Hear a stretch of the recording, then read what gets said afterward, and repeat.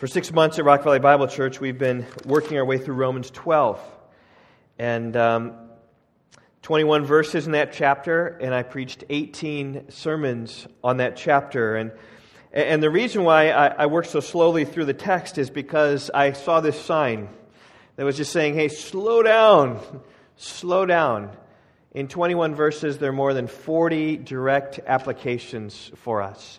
And rather than just zipping through and just being, here's the word, rather than doers only, I took my time and just sought to go slowly through those. Well, this morning we're turning the page, and we're focusing now on Romans chapter 13. And as for me, it's interesting. This is literally turning the page. I have Romans 12 right here. If you look at my Bible, come right down here towards the end. Here's verse 21. And I turn the page. Now I'm Romans chapter 13. And so you can open your Bibles there. We're gonna be there. If you didn't bring your Bible, page 948 in your pew Bibles, where you can find that. And as we come into chapter 13, we really need to see that there was a lingering question at the end of chapter 12. At the end of chapter 12, if you look there in verse 21, Paul says, so I have it on the screen there, "Do not be overcome by evil, but overcome evil with good." And throughout the chapter, particularly in verse 14 and following, he's just giving example after example after example of what he means by this. He means that when people do evil towards you, don't do evil in response, but do good in response. And we see one example in verse 14 where he says, "Bless those who persecute you, bless and do not curse them."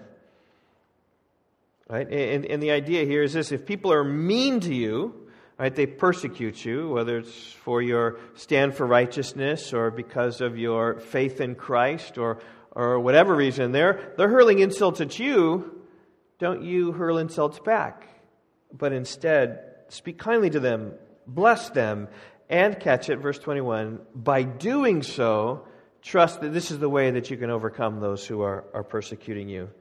Or verse 17, "Repay no one evil for evil, but give thought to do what is honorable in the sight of all." The same idea as verse 14, right? When people do evil against you, don't repay them evil in kind, but rather, right, when they strike you or malign you or hurt you, don't retaliate. Rather, take the high road and do what's honorable and let it pass, and realize that taking the high road and doing what's the honorable thing, that's the way that you overcome the evil of others. Or verse 19, same concept. "Beloved, never avenge yourselves, but leave it to the wrath of God. For as written, vengeance is mine, I will repay, says the Lord." And again, Paul brings up the situation where wrong's been done. You're not to take justice into your hands, but you're supposed to leave it to the Lord. As I said last time, 2 weeks ago when I was preaching, is don't take God's job away from Him. God's job is to enact vengeance. And you know that He won't be too strict, He won't be too lenient, He'll get it right exactly. You will mess up. But let God take His own vengeance. To the contrary, right, rather than doing that, you are to do good. If your enemy is hungry, feed him. If he's thirsty, give him something to drink, for by so doing you will heap burning coals on his head. In other words, right, returning evil with good, you will heap shame upon your opponent. He'll perhaps regard the error of his ways, and the evil will stop, and in this way you will overcome evil with good. This is the God-ordained means by which we should overcome evil in this world, is by doing good. Now, at this point, there comes this huge question. Okay? The huge question is all about justice. What about justice? Like, if we just return good for evil and all this evil is done to us, who's going to make it right? Is Paul telling us to lay down and be a doormat and just be stomped by other people and to be a pacifist? Just letting others just do what they want with us without any consequences, without ever standing up for what's right in this world? Right? What about justice? Right? I mean, if genuine evil is done, will it ever be made right? What about God? Will God uphold His justice, and how? Do I just have to wait for eternity, or is there some recourse that I have today? And Paul answers these questions in Romans chapter 13, 1 through 7. Let's just read them. It says this: "Let every person be subject to the governing authorities. For there is no authority except from God, and those that exist have been instituted by God. Therefore, whoever resists the authorities resists what God has appointed, and those who resist will incur judgment. For rulers are not a terror for good conduct, but to bad.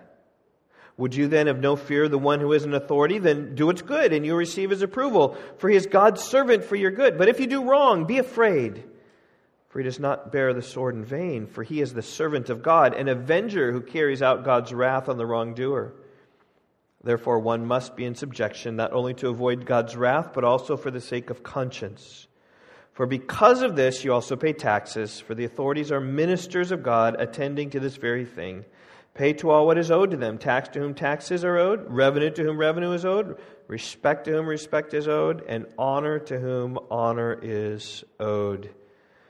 And the answer to the issue of justice, right, which comes to our mind at the end of chapter 4, right? We're thinking about that. The answer, that's the government, it's the police, it's the military. They're the ones who have the force to carry out justice. They carry the guns, they have the handcuffs, they have the jails, they have the courts. And you see this particularly in verse 4. Let's just go back and review that again. It is he, that is, the government, is God's servant for your good. But if you do wrong, be afraid, for he does not bear the sword in vain. Here it is. For he, the government, is the servant of God, an avenger who carries out God's wrath on the wrongdoer. See, the government has the sword and should use it to promote justice.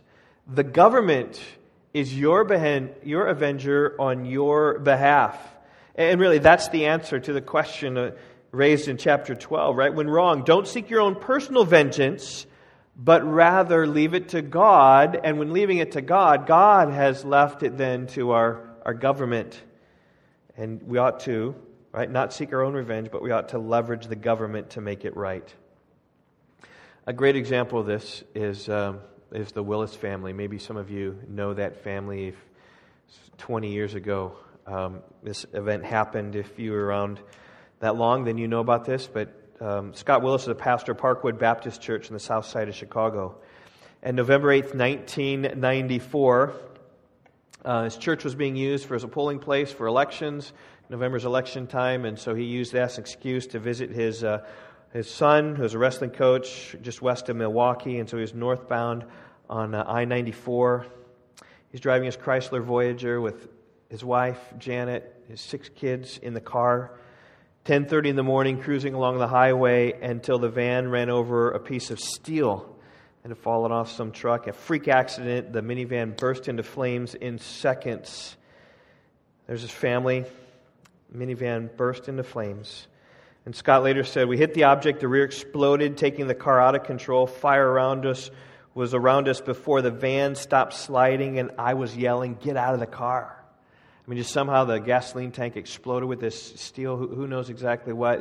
He had to go through flames in order to get his own seatbelt off, is what he had to do. And he got his off, and his wife got his off. They got out of the car. Their oldest son, Ben, got out of the car, but trapped inside were 5 of their children. And they all died at the scene of the accident. Ben was taken to hospital in Milwaukee and died the next day. And they had a very sad funeral. There were 5 caskets because 2 of the youngest, one was only like 6 months old, were buried together. It was a tragedy of tragedies. And the investigation into the death brought forth political scandal. The driver of the rig, the lost piece of metal on the highway, had bribed a license official in order to get a license.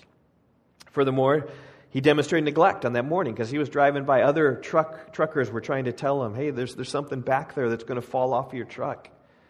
But he was oblivious to that because he was ill-qualified to drive such a truck. And later on, investigations revealed that he wasn't the only driver. Many drivers had received their license illegally by bribes. Massive governmental corruption was exposed, sent dozens of state employees to jail, and including former Governor George Ryan. But listen to Scott and Janet Willis apply Romans 12 and 13. Here's the letters they wrote 12 years later, as it's still working its way through the court system. Here's what they wrote.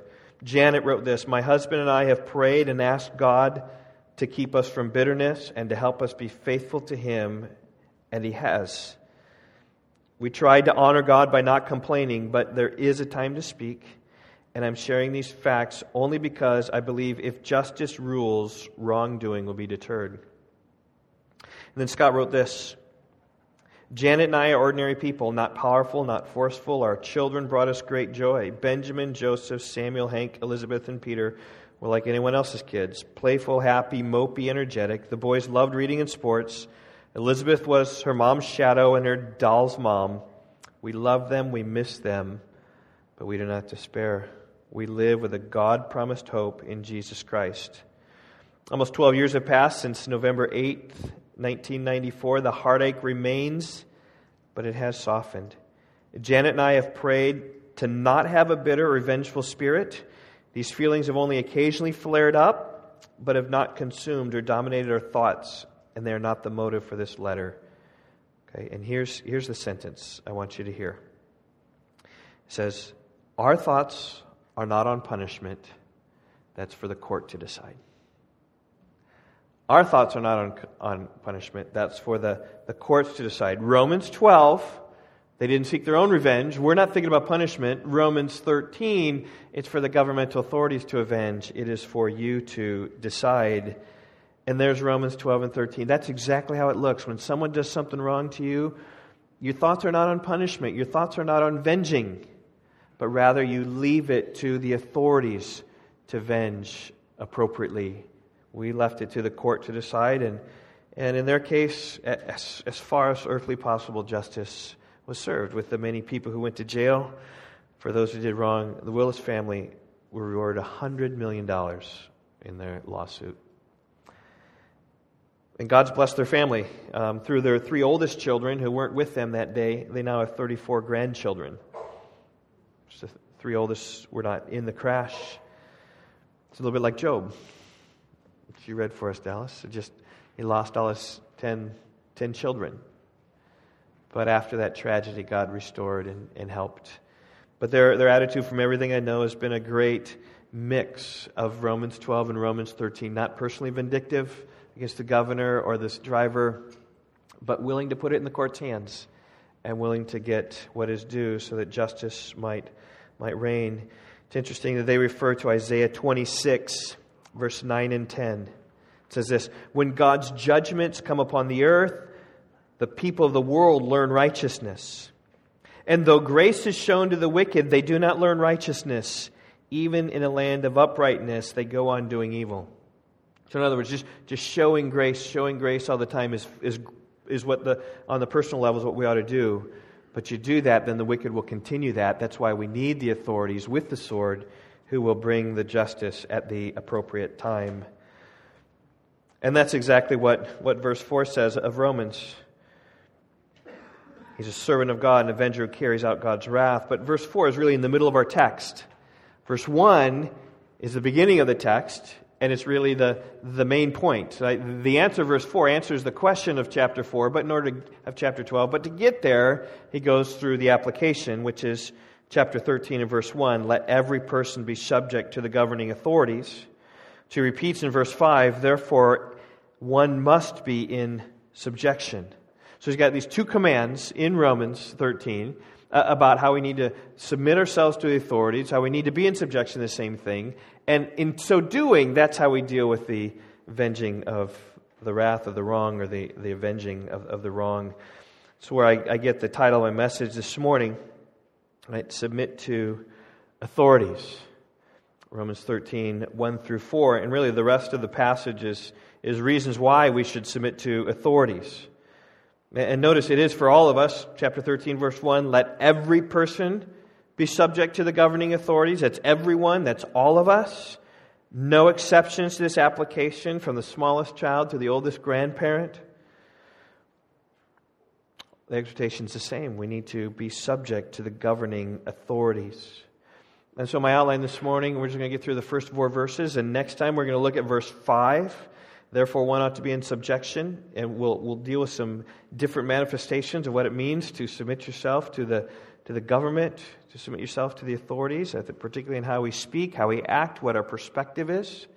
And I say that'll be a timely word for people, for us, in our government nowadays, in our people nowadays, that whatever has this strong animosity towards the government, we ought to honor those whom honor is due. We'll talk about that next time. But this time we're just going to look at the 4 reasons that God gives us why we need to be subject to the governing authorities. First is that God establishes the authority. Chapter 13, verse 1, let every person be subject to the governing authorities. For there is no authority except from God, and those that exist have been instituted by God. This is a sweeping statement. There's not a single authority that exists except from God. And the authorities that do exist have been established by God. Daniel 2:21 says it this way, He removes kings and He sets up kings. Any king in power is there because God's hand has placed him there. Wicked kings and righteous kings alike. Those in the early church knew full well that Herod and Pontius Pilate, who crucified and killed Jesus Christ, the Messiah, they were placed there, the sovereign hand of God. Acts 4:27. And our president and our past presidents were established at the hand of Almighty God. So that's President Trump, established by the hand of God. It's President Obama, established by the hand of God.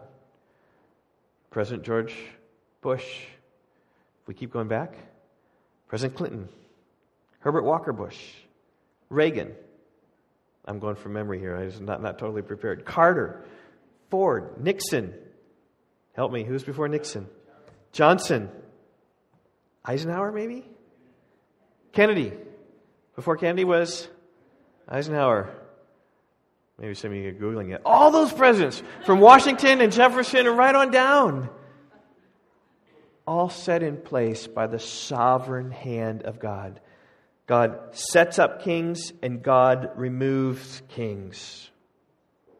And verse 1, it's interesting. It's a general statement. It goes just beyond government. This is true all across the board to authorities in general. You show me an authority in this world, and I'll show you something that God has established. I'll show you people that God has set in place, whether it's small or great. And we start from the smallest unit, perhaps the family. God has placed families and fathers and mothers in a family as authorities over their children. Acts 17, that God has determined the times and habitations of our life. He determines when we live. He determines where we live. I believe He determines our family. He establishes authorities from parents to workers and bosses. I believe He establishes that. You're at your job by divine design. Church leaders over the flocks are established by God, the authority of government. So we just go bigger and bigger and bigger into different ways. And these authorities have been established by God. We are to submit ourselves to these authorities. Now, the thing that's good about this is that God has placed them there for our good, for our blessing. And you see, whether it's the parents, children, your parents are there for your blessing. Whether it's bosses are there for your blessing. Whether church leaders are there for your blessing. Well, as citizens, the authorities have been set there for our blessing. And we'll see that in Romans chapter 13, right? The authorities are there. We should submit to them. They are for our good if we do that. If we don't, then it's going to be for our bad. And I'll just show you that over and over again with parents and the workplace and church and then finally the government. But I just encourage you, as you think about submitting to authorities, who are the authorities in your life? As you think about submitting to them, maybe they're teachers for students or authorities in your life. Maybe it's the president of your condo association, or maybe it's some or other organization where you are. There's a leader, maybe it's a coach. We are to submit to them as our good.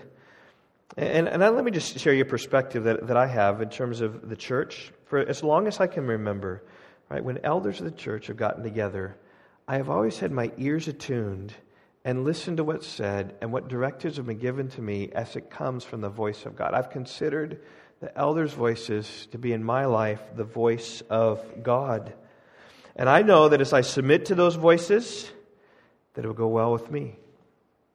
It'll go better with our church. If I don't, it will go worse. And so let's just think about parents and children. I would encourage you children to the same attitude over your parents that I have in the elders meetings. You just think about, I got parents and they are my authorities. I need to see them as being God's voice in my life. I need to obey them.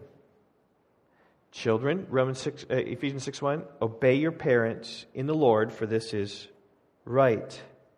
And the good thing is that obeying them brings good to you. Parents, now's a good time to nudge your children, right? Children, obey the parents because it's good for you. Listen to Ephesians 6:2 and 3. Honor your father and mother. This is the first commandment with a promise. And here's the promise, that it may go well with you and that you may live long in the land. Children, God has placed your parents over you so that you can obey them so that God will bless you. But when children disobey their parents, they just go outside the scope of protection and oftentimes live a life of hardship. You who work for bosses, just encourage you the same way. And maybe you don't have a boss, but you're independent. Maybe you got a customer ultimately you're working for. You're working for somebody. Okay, I want you to just think about having the same attitude that God has placed your boss in authority over you. They are the voice of God in your life. They will tell you what to do, what responsibilities you have, and how you need to bring them to pass. You need to obey them. Ephesians 6:5 is, in that context, servants and masters. Bondservants, obey your earthly masters with fear and trembling, with a sincere heart, as you would Christ. We are to serve our bosses as we would Christ. That's the idea. Your boss is the voice of God in your life. And obeying them is a good thing. Ephesians 6:5, continuing on. Right? Bondservants, obey your earthly masters with fear and trembling, with a sincere heart, as you would Christ, not by way of eye service, as people pleasers, but as bondservants of Christ, doing the will of God from your heart, rendering service with a good will, as to the Lord and not to men. So many times here, he's just saying you serve Him like you would Christ. And you're doing the will of God from your heart, right? Obeying your boss is the will of God for your life, from your heart. It says, knowing that whatever good anyone does, this he will receive back from the Lord, whether he's a bondservant or free. So as you obey your boss, as you do what he says, you submit to him, it's a good thing. The good thing you sow in submission, you will receive back from the Lord. Just this pattern of authorities and how we need to submit to them, and things go well for us. As we scope from family to work to church, I share this application with fear and trembling a bit, because it might seem self-serving, but it's not. It's the same pattern. I would encourage you all to submit to the elders.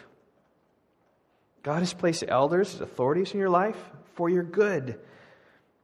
Obey your leaders, Hebrews 13:17, and submit to them. And the good news is, when you submit to the elders, it's good for you.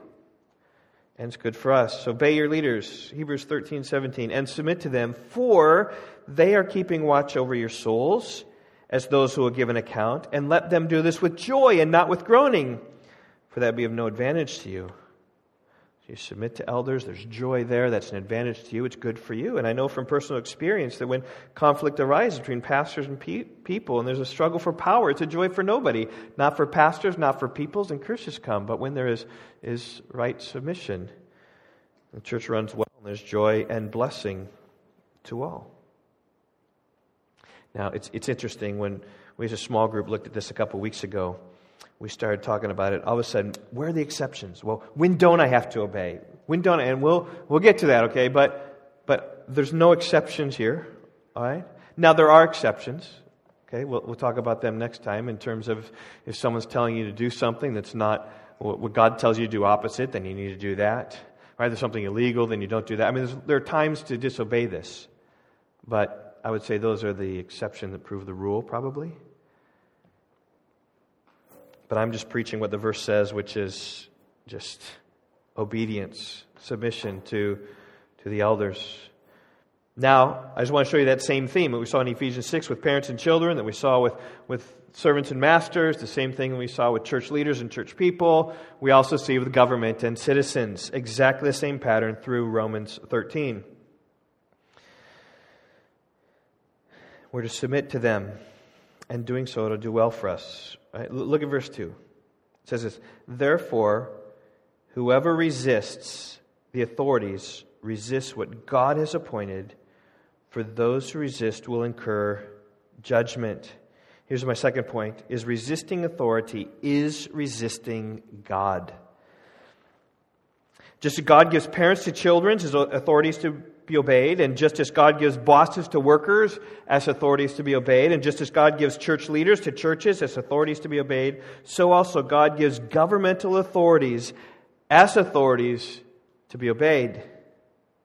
And to resist their authority is to resist God Himself. Therefore, verse 2, whoever resists the authority resists what God has appointed. And from time to time, I meet people who resist the authorities in their lives. There's just an independent streak in them that they often are often doing their own thing. And there's often this pattern that people with problems with authority, oftentimes it begins in the home, where you have children who have rebelled against the authority of their parents. There's constant conflict. They've resisted the way. Maybe they moved out early and they're going to go their own way. And these people oftentimes then have problems at work. Right? Their boss, they got a problem with their boss who's always telling them what to do, always complaining about how terrible and unreasonable their bosses are. And they go from job to job to job because they have an authority problem. And sometimes these people come into church and resist the leadership of the church. They think that they know better, and they stir strife and contention because they've got it. It's their own way, and they have a problem with authority. And I just say this, those with an authority problem are those with a God problem. Because God has established the authority. To resist the authority is to resist God. Therefore, verse 2, whoever resists the authority resists what God has appointed. Salvation is an authority issue. Romans 10:9. This is our call to salvation. It says this, "If you confess with your mouth Jesus is Lord and believe in your heart that God raised Him from the dead, you will be saved." Right? Right? Confessing Jesus Christ as what? Lord. You know what Lord means? That means authority over your life. If you want to be saved from your sins, the very first thing you need to do is confess that Jesus Christ is now my Lord. He can tell me what to do. I have now stepped out of serving myself, and I have stepped now into serving the Lord. It's a matter of who's going to sit on the throne of your life. Are you going to sit there proudly, or will the Lord? Are you going to do what you want to do, or are you going to submit to what the Lord says? And maybe you're here this morning and have an issue with authority. Just know that it may come down to the issue with authority of God in your life. Is Jesus Christ Lord? Is He the Master? Is He the one who's sovereign in your life? Resisting authority is resisting God. And when you resist God, bad things happen. That's how Paul continues in verse 2. He says this, "And those who resist will incur judgment." And particularly judgment from the government. This is how it works, right? You speed, you get pulled over, issued a ticket, and you pay a fine. If you steal, you go to jail and make restitution. If you harm another person, you'll be sent to prison. If you take a life, your life will be taken. That's justice in the ideal world. Now, there's lots of failures in our justice system, and probably many of you are thankful for the failures in the justice system. When you're speeding by the policeman and he doesn't pull you over, it's amazing. You're like, woohoo, I'm okay. You don't want justice, right? You want justice for the other guy who's speeding or runs a red light, but you don't want justice for yourself oftentimes, right? But in the ideal world, justice is affected all the time. It's the government's role. It's not our role in the church to do that. It's the role of the police officer. It's the role of the courts. And if you disobey, you will bring judgment. But likewise, if you submit to the government, it will bring blessing to your life.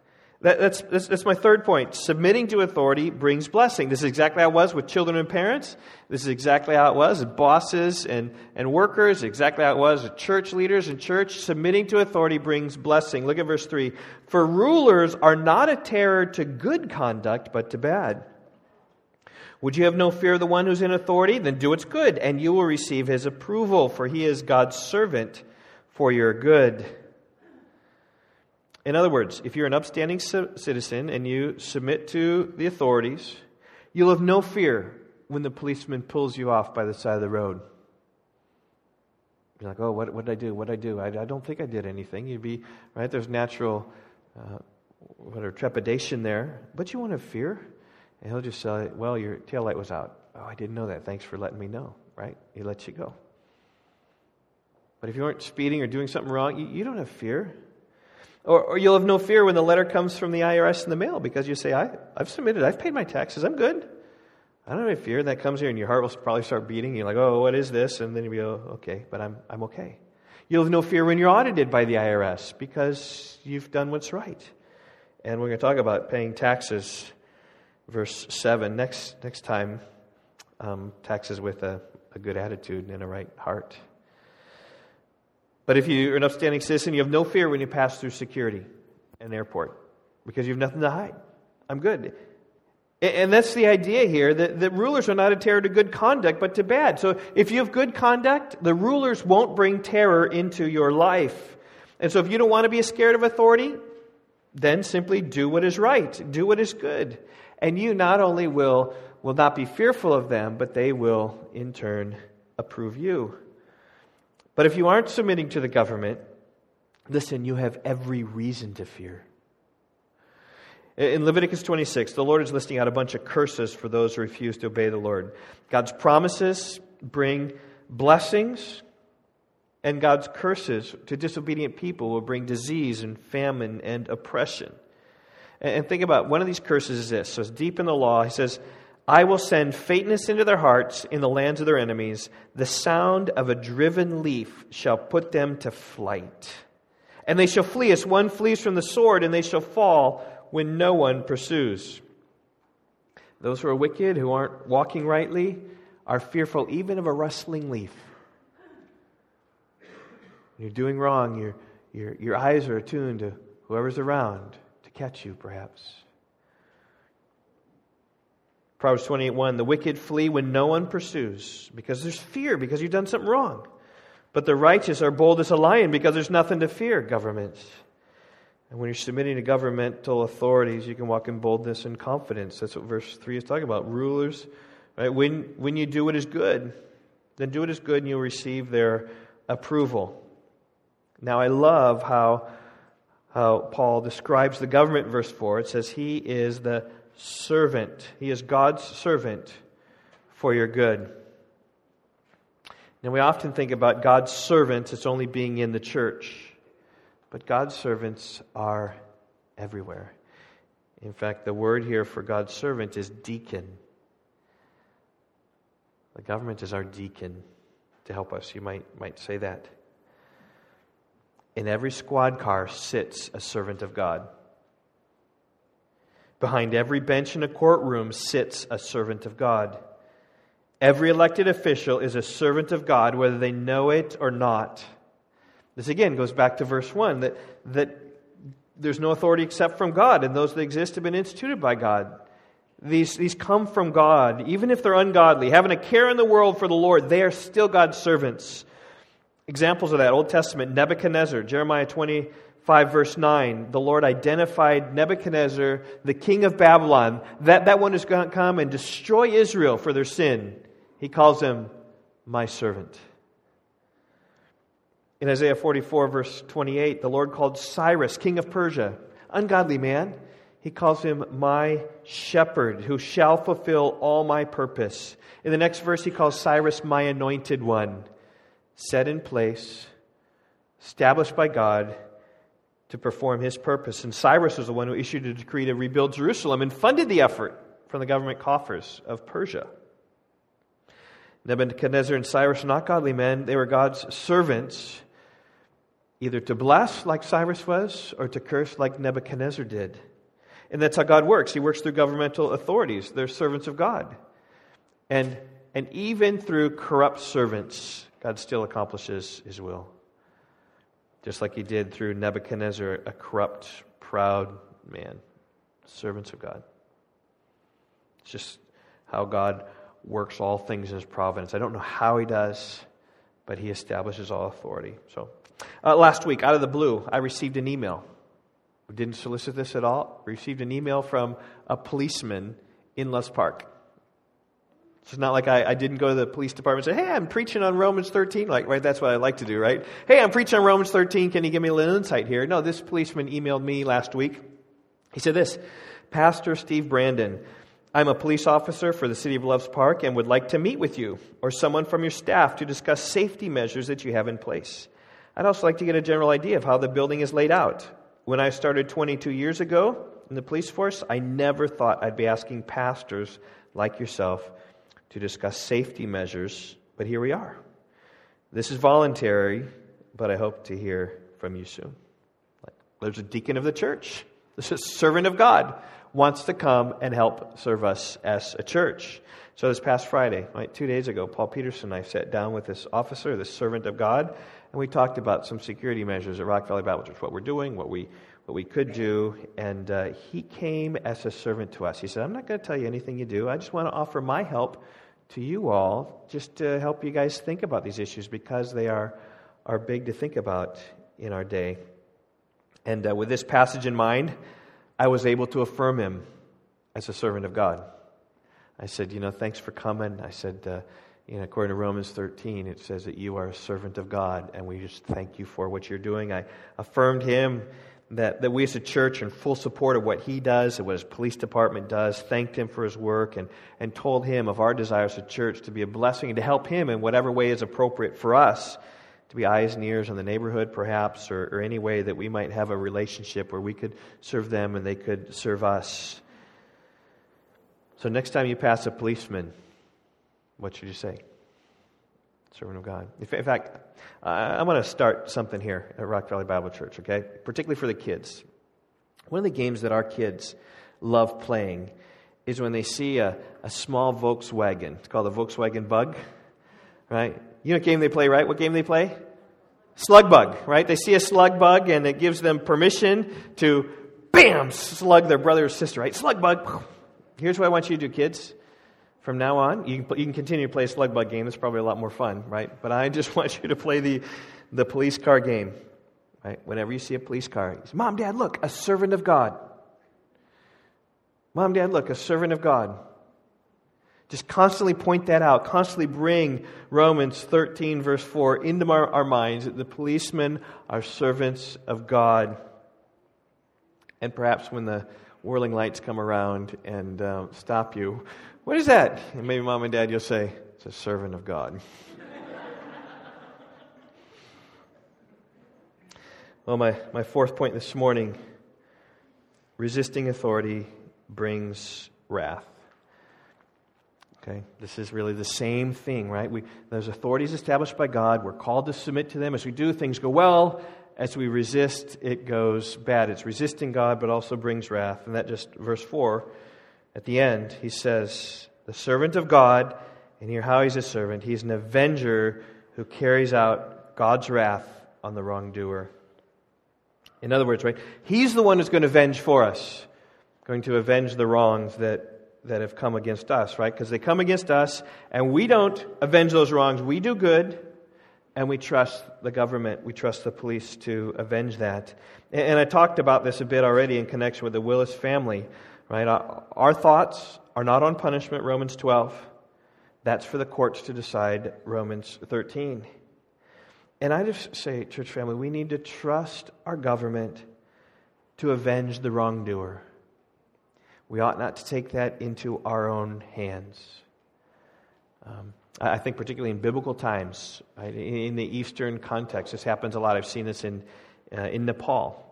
Right, some wrongs done, and then what they do, they take justice into their own hands, and they mob and go out and going to kill and take that in their own hands, right, with their friends and their families. And that's why God established 6 cities of refuge for the people of Israel. If they accidentally killed someone, run to these places where you'll be safe, because they weren't safe. And people should be safe until they have the government. And the government will establish the facts, will bring a trial, bring a fine, bring forth justice, whatever. And I just encourage you, it's right here where if someone has wronged you, fight it with good. But secondly, don't hesitate to use the governmental authorities as leverage to get help, to vindicate yourself. You think about the widow, right? She continually went to the judge, right? Vindicate me from my enemies, right? I need help. I need help. Go to the judge. Go to the policeman when you need help.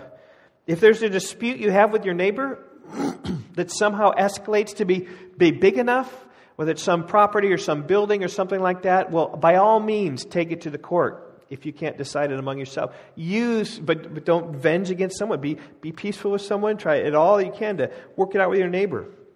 But when you just can't work it out, and there's an issue of justice at case, take it to the courts.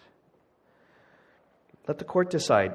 They're your avenger. Right? You've been wronged. The courts are there to avenge you, to help you. Domestic violence at home. When you're feeling in danger, or maybe you have a friend that's feeling in danger, use the police. That's what they're there for. They're there when there's danger, physical danger. It's not for you to fight back. It's for the police to come in. Don't hesitate. It's interesting that when the policeman came to meet with us this week, he just seemed so willing to help in whatever we could do. In fact, I talked with Paul, and I talked with him beforehand about some things, and I just felt like, you know what, he does so much, I'm just not going to heap another burden on him of something maybe that could help us without a relationship there. But Paul said he just seems so willing to help. And he is, and they are willing to do whatever they can do within their realm to call the police. Domestic violence, that's where it should be. Or maybe someone swindled you out a lot of money. Better Business Bureau, right? Go to the authorities. Whether you have bank fraud, go to your bank and go to seek help. If some wrong has been done to you, I encourage you on a personal level to overcome with good. But as Romans 13 teaches, there is this higher level, this separated, disinterested party, if you will, not personally involved in the situation. They're the ones that can deal with things appropriately. And they have the power to it. They have the authority to do it. They have the sword. Right? They have the guns and the powers and the jails and the handcuffs to be able to deal with the situations. And thank be to God that they are servants of God to bring wrath on your behalf for your safety and for your good. So we ought to submit to authorities. And next time we'll look at verse 5. How we should be in subjection, right? For some reasons here, and how we need to pay taxes, and we need to give honor and respect to whom it is owed. We ought to be model citizens as believers in Jesus Christ. Let's pray. Father, I pray you'd help us to apply this passage. God, no exceptions given here today. Certainly there are, God, but I pray that by your grace you might help us, God, to see past the objections. God, not to see the loopholes, God, but to catch the flavor of Romans 13 in our own hearts. God, the authorities in life are given for us to submit to and obey. God, and you delight in that, because that's how you have arranged your salvation, that we would submit and obey to the lordship of Jesus Christ, who is the sovereign ruler over all the earth. God, just thank you that there is no maverick molecule. God, nothing's outside of his control. God, there will be a day in which the whole kingdom is handed over to him. He hands it over then to the Father. God, in these things, would pray, God, we would find ourselves submitting to you, submitting to Christ, submitting to the Holy Spirit. God, just our whole heart given to you. And I pray that would work itself out as we submit ourselves in our human relationships. Give us wisdom also when we need to call in the sword, when we need to seek help from the government. God, I pray also just even verses 5 through 7 next time, God, that you would give us a spirit in this volatile political age, God, to speak rightly about the government, speak respectfully about the government, speak respectfully about our leaders. God, so much discouragement, so much disparagement, so much slander and hatred fill this nation. May that not be true of us. God, you're the one that executes the wrath and the vengeance. We don't need to do that. So help us, O God, in these things. In Jesus' name we pray. Amen.